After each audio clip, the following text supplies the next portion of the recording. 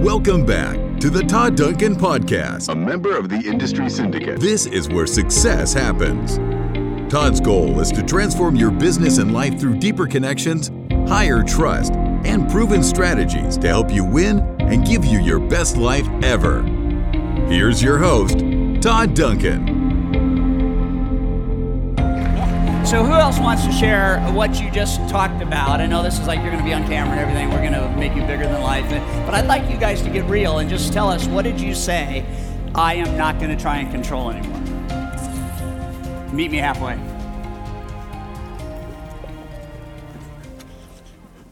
Tell us your name. Kyle Melvin. Kyle, talk to us, buddy. As much as I try to control my calendar, it's certain things that I always hit dismiss on that I need to try to go day by day to kind of plan my entire day out, you know? So is there a pattern to that? Think about the stuff you dismiss. Is there a pattern? Yeah, so I know when I need to make my calls, I'm like, oh, dismiss.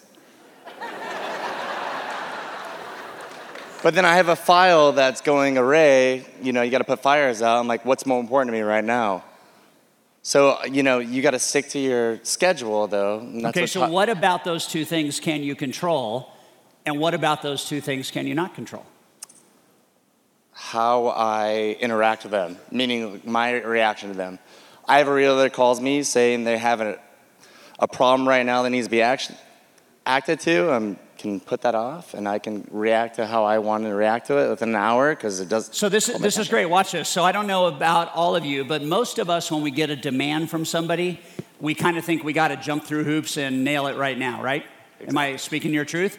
Like, you know, you're thinking if I don't, that's your truth, right? Yep. If I don't call back, or if I don't do something really, really fast, and I'm going, lose the relationship. You're going to lose the relationship. So who's in control? They are, but it's a fabric of your imagination, because they don't expect you to drop what you're doing and call them back in 7 minutes. Yep. So you need to control that expectation, and you need to, in your own mind, saying, what do I need to do and when do I need to do it? And then you need to push pause and you say, okay, if I call this person back in 30 minutes, is that going to be okay? And can I finish making 3 calls? Exactly. And then the critical question is, like, next time I have a conversation with that person and she tells me in a conversation about that, or I ask her about that or him about that, I can confirm what time frames normally they would like me to get back to them. So I don't have to carry that pressure. It's like I don't have to call you back in 12 if your normal standard of me responding is 60 minutes. Yep. Would that be freeing for you? That'd be good. And would you make more calls? I would. Yeah, Even if it was their client that I was putting out the fire, it's like, hey, you know, I'll get to it in an hour. Okay, so now here's the next question. Can you control the fire? Yes, you can. Yeah. You can control the fire on a loan. How do you control the fire on a loan? Termite's a hell of a drug. Termite reports. Termite reports. No, but how do you control a file? How do you control the problem? How do you control stuff popping up? You do a better job up front, because the response time and the reaction time and having to come back and having to do this I dot and this T cross and all this, that all could have been fixed by you controlling the experience up front. If you don't control the experience controls you. So do you have control over loan file quality? You do. And would that make a difference in the way that you run your business and run your life? Absolutely. How about over here? Because I'm going to throw the mic. It's going to hurt. You're looking that way like I don't see you. So talk to us. What did you come up with? What did you share? Controlling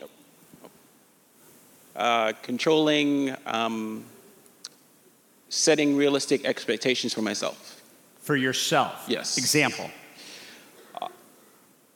I tend to overestimate what I can do, and with that, it comes with stress, and it instead of making the situation better, it makes it worse. So I over determine what I can do, or I overthink what I can do. Yes. And because of that, it creates more stress. Yes. And that then spins and cyclones up. Yes. Okay, and then what's the effect of that? What does that do on your life, and what's that do in your day? Stresses me out, makes me less productive. So how many of you agree that it'd be easier to make money and easier to do a lot of volume if you had less stress? Okay, so don't overcommit what you can do. You're better off undercommitting what you can do and doing it well than overcommitting what you're trying to do and doing none of it or doing all of it poorly. Does it make sense? Makes sense. So how would you manifest that in your life right now? What would you do on Monday to make sure you don't have that problem anymore? Plan my day better. Number one thing LOs do that screw them up is they overplan their day. There's not enough flex time. There's not enough breathing time. There's not enough just... Fast Company Magazine, you're going to love this. Fast Company Magazine said the highest 10% of income earners in America work for 52 minutes and they take 17 minutes off. In that order, 52 minutes of work, 17 minutes of, right? Yes. The highest 10%. I'm not talking about like being in the upper 50. I'm talking about being in the top what? 10% by what? Not overcommitting your time. Yes. Which is your problem. Yes. That's what you said. Yes. So can you change that game by Monday? Yes. Promise? Yes. Give him a hand. Awesome. All right. So here's what Deb said to me the next morning in bed. She said, we need to tell people to focus on where their power is, not where it is not. How do I get back up here? That's all right. Did you get that? Is that Put that on the blooper reel, Ben. So check it out. Have you read this issue yet? Have you read this issue yet? No? Did you know that everybody in this room is a genius? Seriously, buy this and read it. It's unbelievable. It's unbelievable. Here's what Emily Dickinson said about genius. She said, genius would not exist without stick-to-itiveness, the ability to power through uncertainty, chaos, and failure to create great outcomes. The 4 things that you have to be a genius. You should write this down. Intelligence. That's number 1. We're not all gifted with the highest level, but we are all gifted with a high level because we are human beings. We have a high level of intelligence. The next 3 you control. You control number 2, which is curiosity. You control number 3, which is grit. And you control number 4, which is timing. And if you don't have grit, you will miss timing. And I think that's phenomenal. You got to make a decision to control what you control. You got to make a decision to stick it out. You got to make a decision to claim your battle and to choose your lane and to be in your path. You cannot do it all. But if you're curious about the one thing that you have to do well, the one thing that you have to advise on, the one thing that you have to do every single day at a level that is better, bigger, and further down the path than anybody you compete against, then you have to make hard choices. We have a choice of making a simplistic decision about how to get great, how to get really great at what we have the raw talent to really, really focus on. And I think that's where the game changer lies. And as we kind of roll into this final 35, 40 minutes or so, I want you to be thinking right now about where you're overcommitted. I want you to be thinking about where you're underutilizing your talent. I want you to be thinking about, do people tell you you do something really well, but you're not exploiting that in the marketplace? Are you paying attention to the thing that brings you joy, the thing that resonates with you, the thing that is easy for you to do, your life's passion, the purposeful existence of what you want to do in this thing called mortgages? Are you really, really thinking that way? Because if you're not, then what's going to happen is you're going to get lazy, which leads to number 4. The 4th game changer is comfort is the enemy of progress. Comfort is the enemy of progress. What ends up happening is in this world of technology, my fear is that we think technology is going to do everything. And I know 100% for sure that it's not. Automated sensationalism is like the biggest joke of all time. But it brings a point. The point is that life itself is not designed to be comfortable. When you think about life, life is not supposed to be easy. We'd like it to be, but it's not supposed to be. We're not built for easy. We're not built for easy. And I'll tell you when life is really hard. Life is really hard when you have bigger dreams than everybody else that's in your company or everybody else that's in your neighborhood. Talk about life getting hard. The bigger the dream, the harder it is. And my goal at Sales Mastery is to have you leave here changed to the core, which means at the very least, you have to start thinking about the future. You need to start thinking about your dreams. You need to start thinking about, where do I want to be next year? I'm going to do something we've never done. I'm going to work with you every month for the next 12 months so that next year when we get back together in this same hotel, in this same ballroom, we will have created indelible and permanent change in your life. I'm going to video message you every single month with a teaching. I'm going to give you as much as I can so that we turn these 4 days into a 12-month learning experience so that you are changed at the core. Because left to your own devices, left to my own devices, we will become comfortable.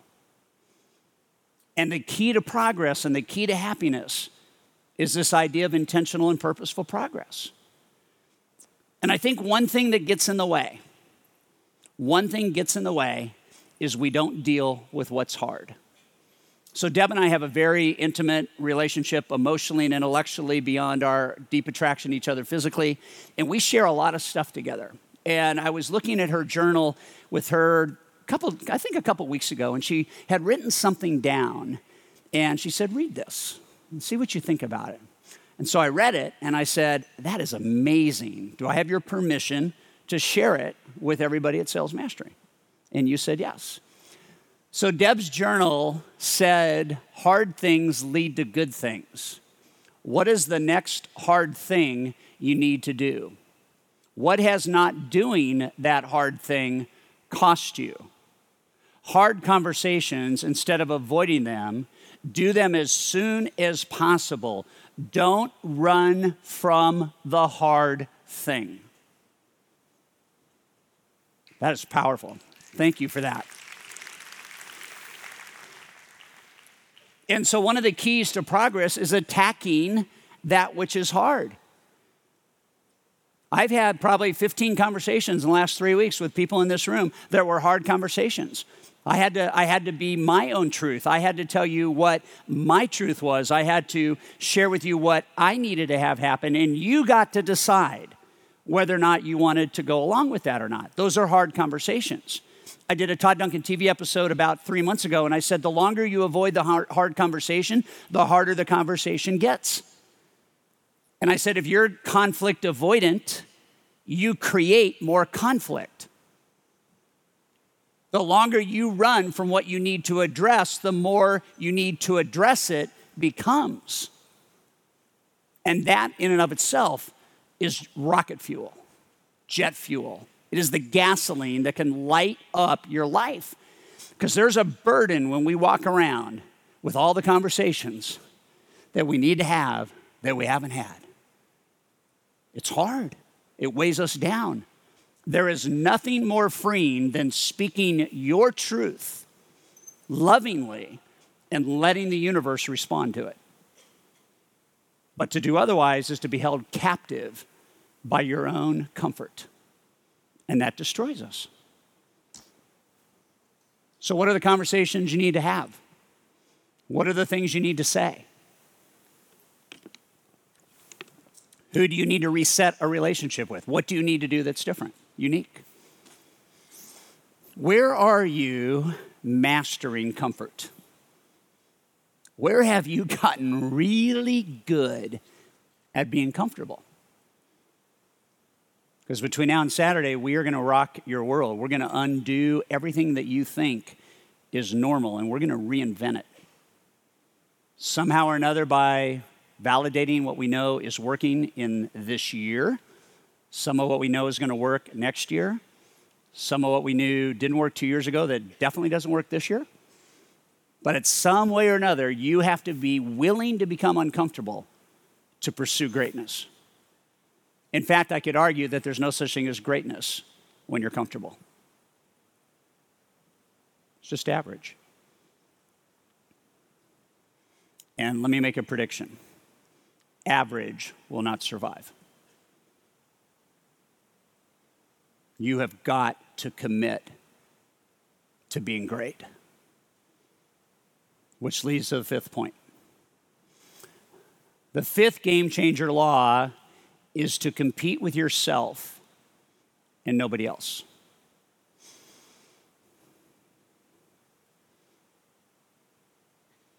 Your goal, my goal, the only goal that you should ever have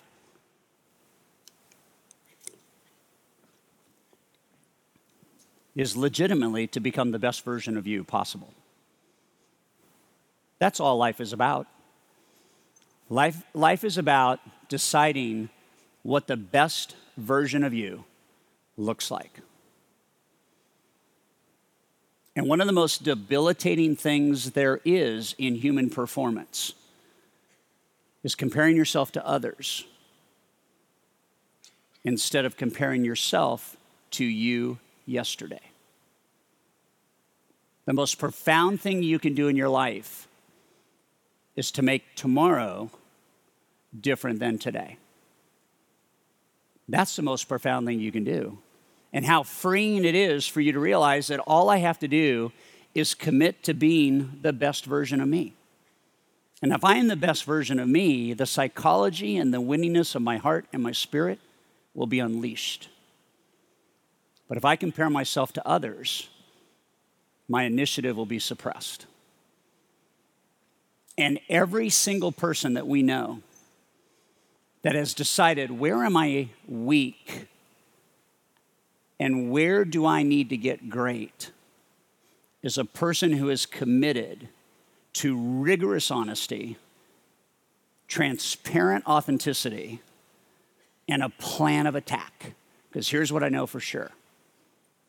Where you are weak, you will continue to be weak unless you attack with a plan of growth.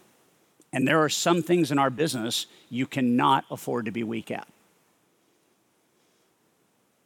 Anybody Los Angeles Dodger fan? Any Dodger fans in the room? So who's the third baseman on the Dodgers? Everybody know? Justin Turner, right? Okay, so here's a guy that in 2015 was batting somewhere between 220 and 240. Okay?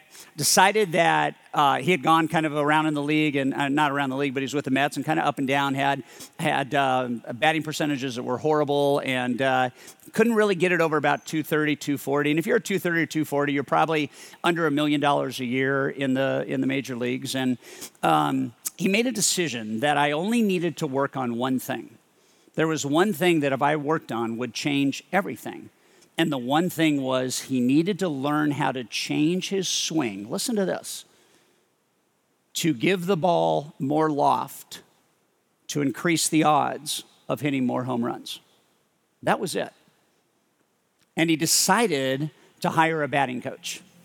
And for 5 years now, he has had a batting coach, and the only thing the batting coach does is help Justin Turner continue to elevate the loft of the ball based on the plane of his swing to increase the odds.